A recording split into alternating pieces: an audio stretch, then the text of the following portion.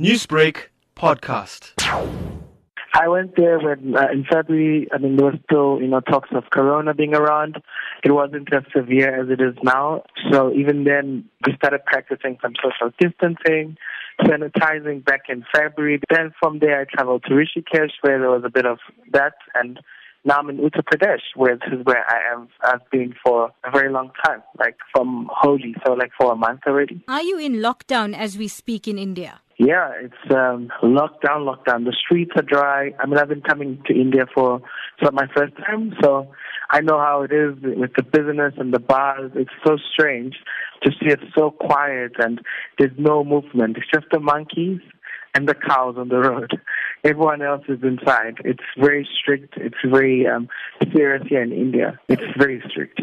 Brandon, how did you feel when the Indian government announced that lockdown will be extended until the 3rd of May? To be quite honest with you, it was a bit of mixed emotions because I had plans to fly back to Mayapur because there's a lot of foreigners, the whole community in Mayapur is made of foreigners from the West and stuff. So I couldn't do that. I was a bit frustrated.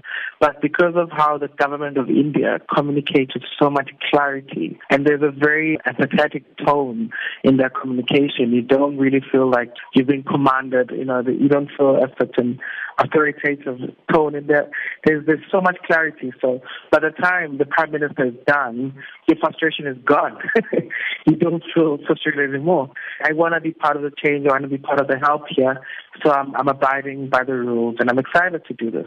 Tell us exactly, what does it feel like to be in quarantine in India? I can't speak for everyone, but for me right now, I am lucky that I'm staying in a nice place where I get fresh hot meals. I don't really feel like I'm trapped. There's a nice balcony. I go out every day. I can go on the roof.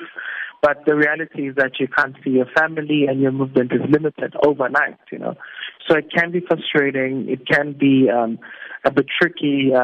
Also, I'm in a bit of a rural area, so the villagers, they're under the impression that the foreigners have corona. Brandon, what message do you have for South Africans back home who may feel, no, the lockdown has been extended and now we're forced to stay in our homes? I'd like to tell everyone in South Africa that this lockdown is nothing compared to what you can go through if you try to break the rules of the lockdown.